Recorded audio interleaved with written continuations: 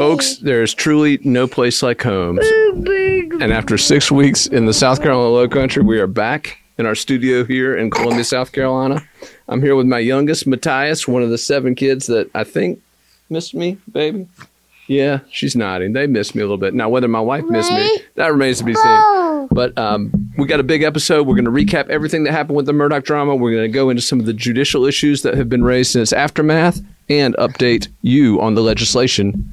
Yeah, thank you, Maddie. That's going to address that judicial scandal here in South Carolina. All that, much more, coming your way on a very special edition of the Week in Review. Right, Maddie? All right, so obviously glad to be home, glad to see my kids again, my wife. Glad to be here in the Fitz News home office, our studio here in Columbia, South Carolina. We spent the last 6 weeks on location. 5 of those weekend reviews were filmed outside the Colleton County Courthouse in Walterboro, South Carolina, and our final weekend review from the Murdaugh murders double homicide trial filmed on location at Moselle, the site of that graphic double homicide, which now has been adjudicated. Alec Murdaugh is no longer an accused killer. He is a convicted killer. A convicted killer after last week, the big news out of Colleton County, a guilty verdict, and not only that, sentencing. Alec Murdaugh sentenced to consecutive life sentences, meaning he won't see the outside of a jail cell for as long as he lives. Assuming his case is not tossed on appeal. And we got news this week that a notice of appeal, not the actual appeal, the notice of appeal, filed on Alec Murdaugh's behalf by his attorneys, Dick Harpootlian, Jim Griffin, and Maggie Fox. And I double-checked. This was a source of some debate during the trial. Is it Margaret or is it Maggie? We checked. It is Maggie Fox. So those 3 attorneys listed as the attorneys of record on Alec Murdaugh's appellate filing. Now, this filing has been sent to the South Carolina Court of Appeals. It has been noted to lead prosecutor Creighton Waters in the office of South Carolina Attorney General Alan Wilson. Now, for those of you unfamiliar with this court, it's a 9-member panel. They hear appeals from circuit courts across South Carolina, from family courts across South Carolina, and they will get the Murdaugh case. I'm told when that appeal is filed, it goes to the back of the line. Like any other case, there will be no special treatment for Alec Murdaugh or his attorneys as this appeal is processed. It literally will enter the queue where it enters the queue, and the court will take that up based on where it sits in that queue. So we'll keep track of it. Obviously, nothing in that appeal yet, just a notice. Nothing related to the arguments that will be put forward, just a notice. Now, what will be argued? Well, we talked about that extensively, and Alec Murdaugh's attorneys previewed a bit of that during a press conference that they held outside the Colleton County Courthouse last week. And in that press conference, they discussed potential grounds, most of which are going to revolve around decisions made by Judge Clifton Newman regarding the admissibility of evidence and testimony and avenues of inquiry during this murder trial. And at one point, Dick Harpootlian, Murdaugh's attorney, had an interesting quote. He said, "This is a Bernie Madoff trial, not a murder trial," referring to the deluge of financial information that was included in those proceedings. And so it'll be very interesting to see whether or not the appeal focuses on the admissibility, because according to Harpootlian and according to Jim Griffin, Alec Murdaugh's other lead attorney, who was actually the lead attorney in that trial, Jim Griffin did the vast majority of the heavy lifting for Alec Murdaugh's defense. But according to both of those attorneys, once that financial evidence was introduced, once the jury was exposed to Alec Murdaugh as someone stealing from a quadriplegic, stealing from his best friend, once that kind of information was introduced, according to Harpootlian and Griffin, it was character assassination. I don't know how assassinating of his character it was when Murdaugh essentially admitted to all of this on the stand. And that's an interesting point we want to talk about briefly. Alec Murdaugh, during his 2-day testimony, during his double homicide trial, repeatedly admitted to and acknowledged committing dozens of financial crimes. And a lot of folks had asked us, why is the prosecution so focused on this? Why are they introducing all this evidence and eliciting these confessions from Alec Murdaugh? And apparently the reason is that they feel that will make it much easier to try the financial crime cases which are coming up. And by the way, for those of you looking for the next Murdaugh Murders Crime and Corruption Saga Court drama, It's coming. It's coming. The first case out of the gate on those will be the financial crimes tied to Gloria Satterfield. Now, these crimes were detailed in a March 2022 superseding indictment in which Alec Murdaugh and his co-conspirator, Corey Fleming, were both accused by state prosecutors of participating in a scheme to defraud Satterfield's heirs of millions of dollars, $4.3 million to be precise, money that was collected by Murdaugh from an insurance company tied to Satterfield's death. Now, earlier this week, this news outlet published an exclusive report on the Satterfield case, and specifically zeroing in on something that was first made public by Netflix, by the big Netflix Murdaugh Murders Southern Scandal documentary, which previewed back on February 22, premiered, forgive me, brain dead. But in that show, you heard a recording of Alec Murdaugh discussing with an insurance investigator what happened to Gloria Satterfield. And this is incredibly interesting. We obtained the full copy of that interview. It lasts around 13, 14 minutes. But in that interview, Murdaugh discusses what happened to Gloria Satterfield, according to him. Let's cut real quick to one of those clips where Alec Murdaugh discusses what happened. Now, here at your home, I know you and I covered a lot of information regarding the dogs you've got. Yes, sir. Why don't you just go down I think you said you have 4 dogs. 4 dogs. We have Bubba, who is a yellow lab, and he's the oldest. Estimate that he's probably 6 years old. We have Bourbon, who is a chocolate lab, who I estimate is probably a year and a half old, maybe younger than that. I'd say a year and a half at the oldest. We have Blue, who I estimate is a year old, and Blue is a Labrador Poodle mix, so a Labradoodle. And then we have Sassy, who is a German short hair, who is no more than 6 months old. Okay. And in particular, I think you had expressed that Bourbon, the female chocolate lab, I believe she was purchased from Lazy Lab Kennels, and we're gonna button up all that data. But she had been away at a obedience school. Is that correct? That is correct. And how long had she been back when this incident occurred?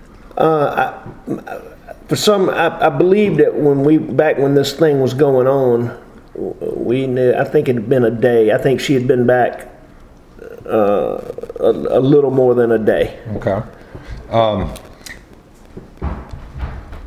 And when you were talking with Gloria before she was taken away, did she describe the chain of events in any way to you? Obviously, she was out of it. She indicated that the dogs had caused her to fall. Okay. All right, so as you see there, Alec Murdaugh blaming this on the dogs, particularly Bourbon, the chocolate lab. And according to Murdaugh, Bourbon had just come back from obedience school, and Bourbon apparently riled up the other dogs, and they charged Gloria Satterfield, causing her to fall. But, here's the but. If you listen to the 911 call that was made by Maggie Murdaugh and later Paul Murdaugh, no mention of dogs at all. No sounds of dogs in the background at all. The only person who has put forward this theory, Alec Murdaugh. And guess what? The only 3 people who could counter it, who could say, no, that didn't happen, yeah, they're all dead. Gloria Satterfield, Paul Murdaugh, Maggie Murdaugh. So as that story moves forward, it's very interesting. Murdaugh also made a reference in that interview to the fact that Gloria Satterfield was not coming to work that morning, but was instead coming to pick up a check. That's another key distinction that enabled Murdaugh to, according to state prosecutors anyway, effectuate this fleecing. What he did by making that assertion was to convince this investigator that this was not a workplace injury subject to workers' comp laws, that this was a death, negligent, whatever, which enabled, again, those Satterfield heirs, using Corey Fleming as their attorney, to sue him to recover this money. Now, Fleming, you'll know him. You'll remember him if you followed this trial. Fleming was a key player in the trial. He was the individual who was with Alec Murdaugh during that third law enforcement interview. It occurred on August the 11th, 2021, and it was during that interview that Alec Murdaugh was confronted for the first time with reports of his alibi being questioned, particularly reports that he was at the kennel on the Mizell property at the time Maggie Murdaugh and Paul Murdaugh were murdered.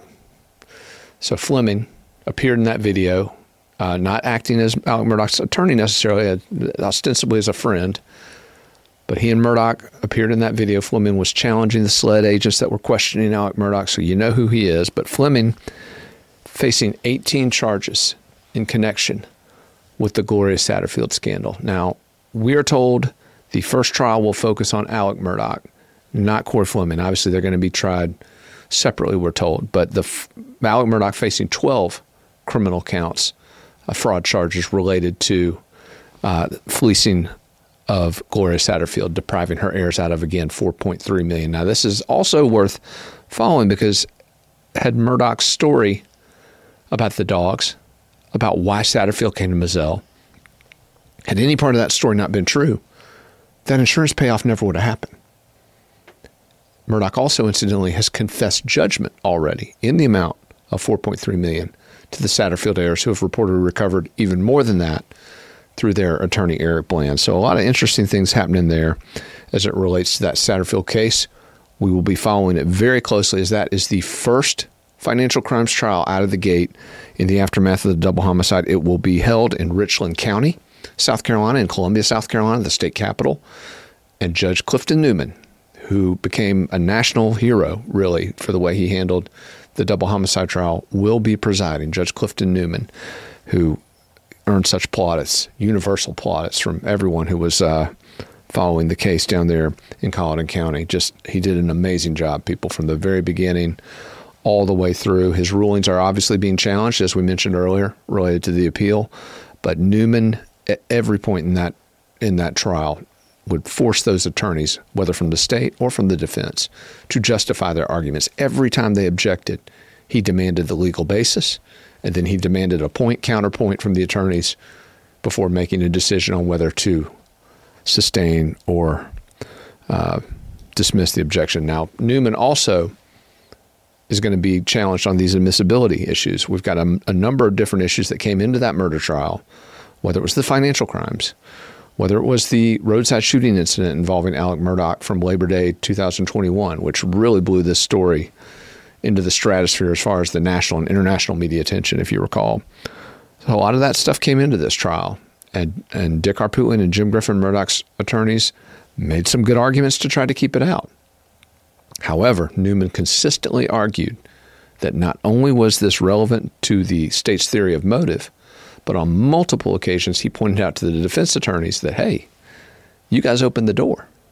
You opened the door. And it was also incredibly interesting to watch Newman go back and forth with the defense attorneys. Jim Griffin at one point arguing that a case Newman had presided over had been tossed by the state Supreme Court. Newman checked him, said no, it didn't. It was tossed by the appeals court and then upheld by the Supreme Court. So I hope that anybody going up against Judge Newman knows chapter and verse on the law and the rulings, because clearly he does. Clearly he does. And just an incredible job by Judge Newman, not only in his process, but the way he conducted this trial.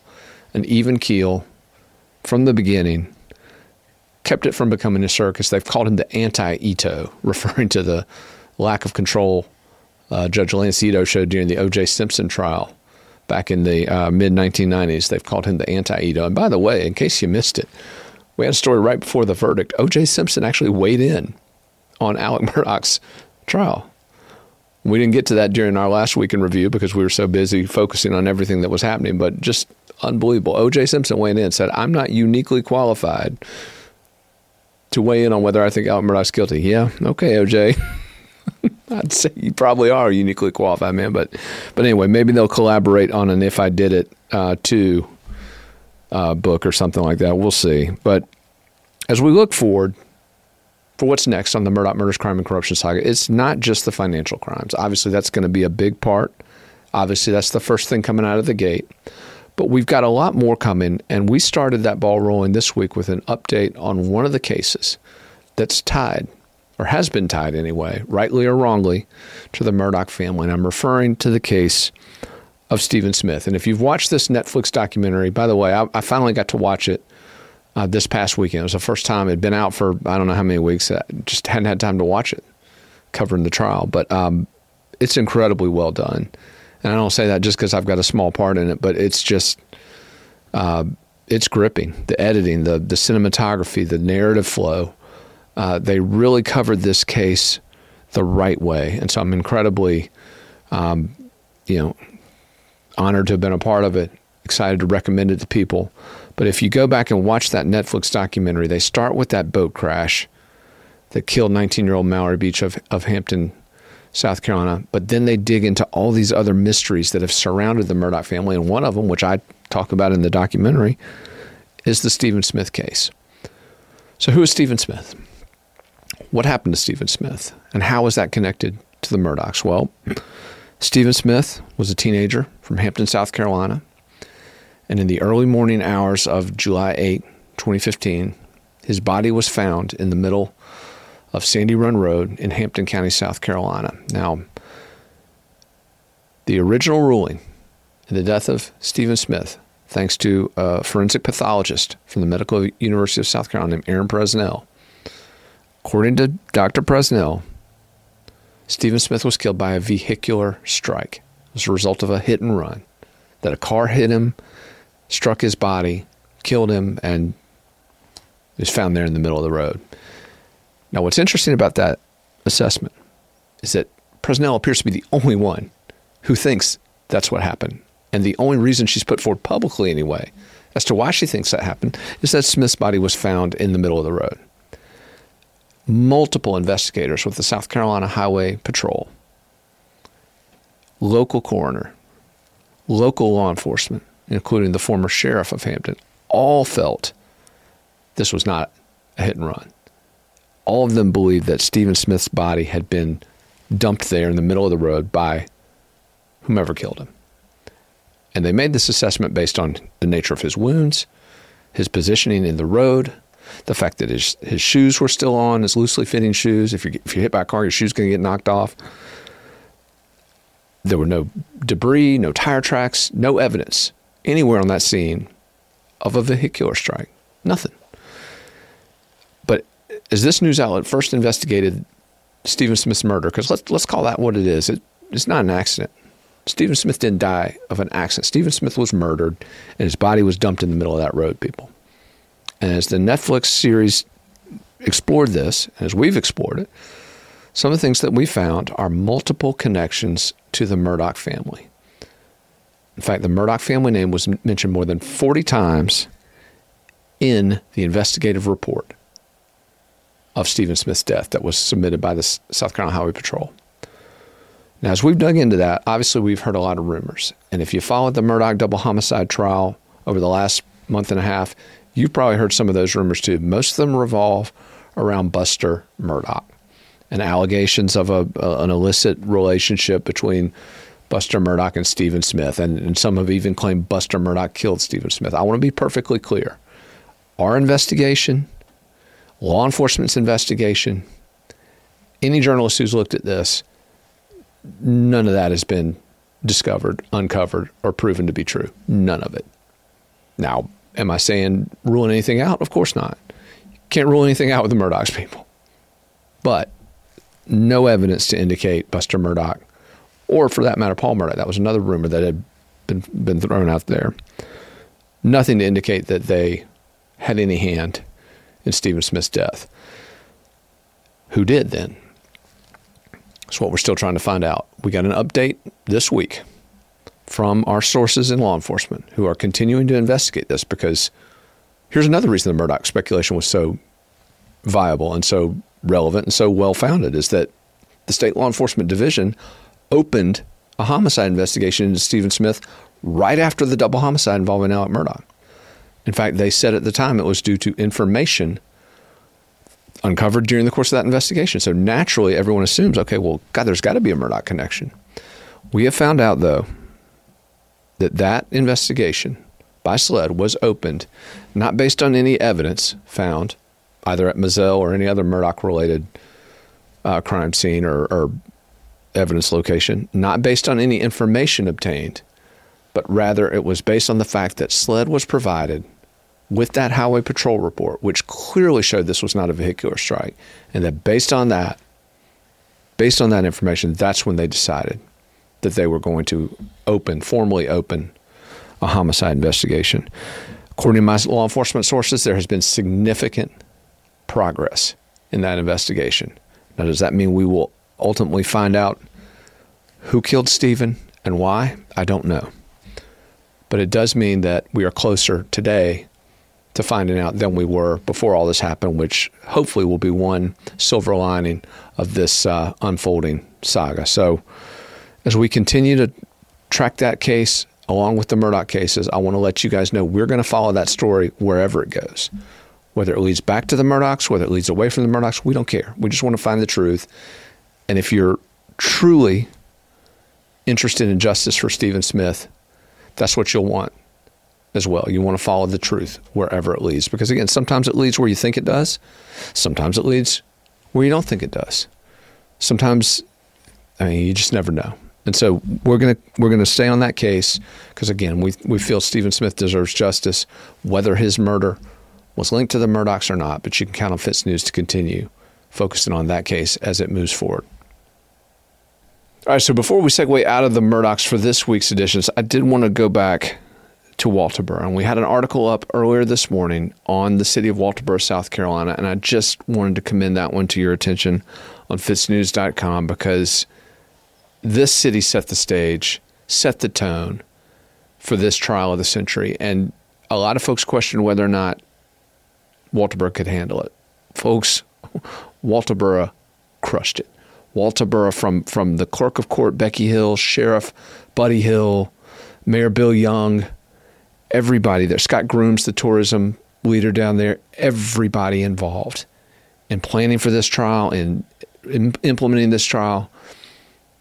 Judge Newman, his staff, everybody, the courtroom, the bailiffs, the Colleton County Sheriff's deputies, everybody.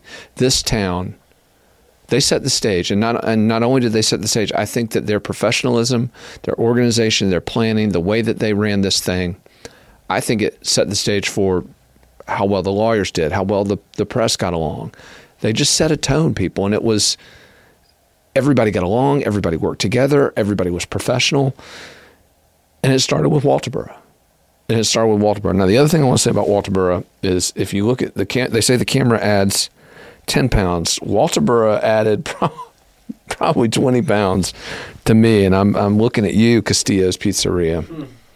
I'm looking at that Stromboli, that carnivore Stromboli, which I told my wife I ate once. I think I probably actually ate it 10 to 12 times. Sorry. But seriously, top to bottom, from there all the way down, business owners. In fact, we went to a Netflix premiere party on February 22nd. Didn't get to watch much of it because there was a lot of chatter, and I had to leave early because we were covering the trial, obviously, but hung out with folks, just Walterboro people, man, the folks who live there, who know all these people, who know the officers, know the Murdaughs even. And it was incredible. I mean, good, just honest, welcoming.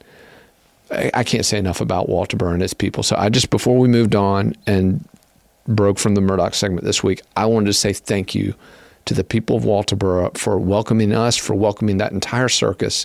And not only that, for the way that they handled themselves. They took an incredibly horrible circumstance, and they said before they were going to put their best foot forward and put the best light on it. They did that and then some. Cannot thank Walterboro enough. So I want to thank them. But pivoting back, coming back to Columbia, one of the things I also liked about Walterboro, I didn't have to spend a lot of time focusing on full of crap South Carolina politicians at the State House in Columbia. Got a nice break from those jokers. But sure enough, first day back, step in a big pile, heaping pile of Palmetto political BS. And it came from a state senator named Chip Campson. Now, if you're not familiar with this guy, he's a social conservative, fiscal liberal, for-profit environmentalist who has a nice little crony capitalist deal for his family company, which, by the way, he's married to, guess who? The Laffittes. That's right. Let's just point that out. Russell Laffitte, Alec Murdaugh's co-conspirator on the financial crimes, many of them. But anyway, this guy gets up in the South Carolina Senate and tries to make the point that South Carolina's justice system, which the General Assembly, he and his legislative cronies are responsible for, him more than most because he's been there for a quarter century. He's been in the legislature for a quarter century. This guy has the nerve to get up and have a little back and forth with Senator Dick Harpootlian, one of Murdoch's attorneys, to try to make it look like the Murdoch trial is somehow representative of how the justice system works in South Carolina. And that is absolute garbage. And I want to point this out because through every live broadcast we did, almost every one, where we're talking about Judge Newman and the fantastic job he did, I pointed out that this is not the norm, that Judge Newman, he is the exception to the rule. He's an outlier. He is, I think I called him an island of integrity in a sea of corruption. But this jerk off, forgive me, Senator Campson gets up and tries to make it look like this guy is exactly what the legislature puts forward in terms of judges, and that the justice that was doled out in Walterboro is somehow, again, emblematic of the justice that we see across the state. Let me tell you, nothing could be further from the truth. And it was disgusting to watch this politician stand up and opportunistically try to defend this completely unjust system by appropriating unto himself and his shady, corrupt colleagues the honor and the recognition that's due to Judge Newman. And I wrote a big column on it, fitsnews.com. Check it out if you want, talking about lawmakers trying to torpedo judicial reform, because we need to call opportunistic, self-serving politicians like Chip Campson out for this kind of crap. Because here's the thing, people. Judge Clifton Newman, we need another 300 like him in our justice system, but unfortunately there's only one of him. Because most of these judges, as we've seen in the Murdoch scandal, Carmen Mullen, Perry Buckner, to name a two, most of the judges do not have Clifton Newman's integrity. In fact, they're the opposite. They lack integrity. Judges in South Carolina consistently let violent offenders out based on who they know, based on who represents them. And I'm talking about that murderer in Darlington County, accused murderer that is represented by Gerald Malloy, who's let out. I'm talking about the serial rapist, Bowen Turner, in Orangeburg, represented by Senator Brad Hutto. But these politicians want you to think that what Clifton Newman did in this Murdoch trial is somehow the way things work in South Carolina. That's BS. It is not the way things work in South Carolina. And it is so important that as the debate over judicial reform in South Carolina rolls on, that a debate this news outlet started, by the way, they weren't talking about it before we got into it. They weren't talking about it before we started calling out judges and holding judges' feet to the fire and standing up for the victims of these violent crimes, standing up for the interests of public safety. No, nobody was talking about it. They were just doing their good old boy thing. But we started talking about it. We started driving it. And now you got the governor of the state talking about the issue in his inaugural address. You got lawmakers like Joe White, newly elected in the South Carolina House of Representatives, putting forward bills to try to reform it. And we've got a story up this week, in fact, on Joe White's efforts and some of the legislation he's putting forward. And do I have all the answers? No, I don't have all the answers. Do I know the best way to choose judges? I'm not claiming I do, but I will tell you this: anything is better than letting a handful of corrupt lawmakers pick which judges their cronies get to vote on, and then appearing before those judges with their clients, knowing they control whether or not those judges get to stand for re-election, stand for reappointment.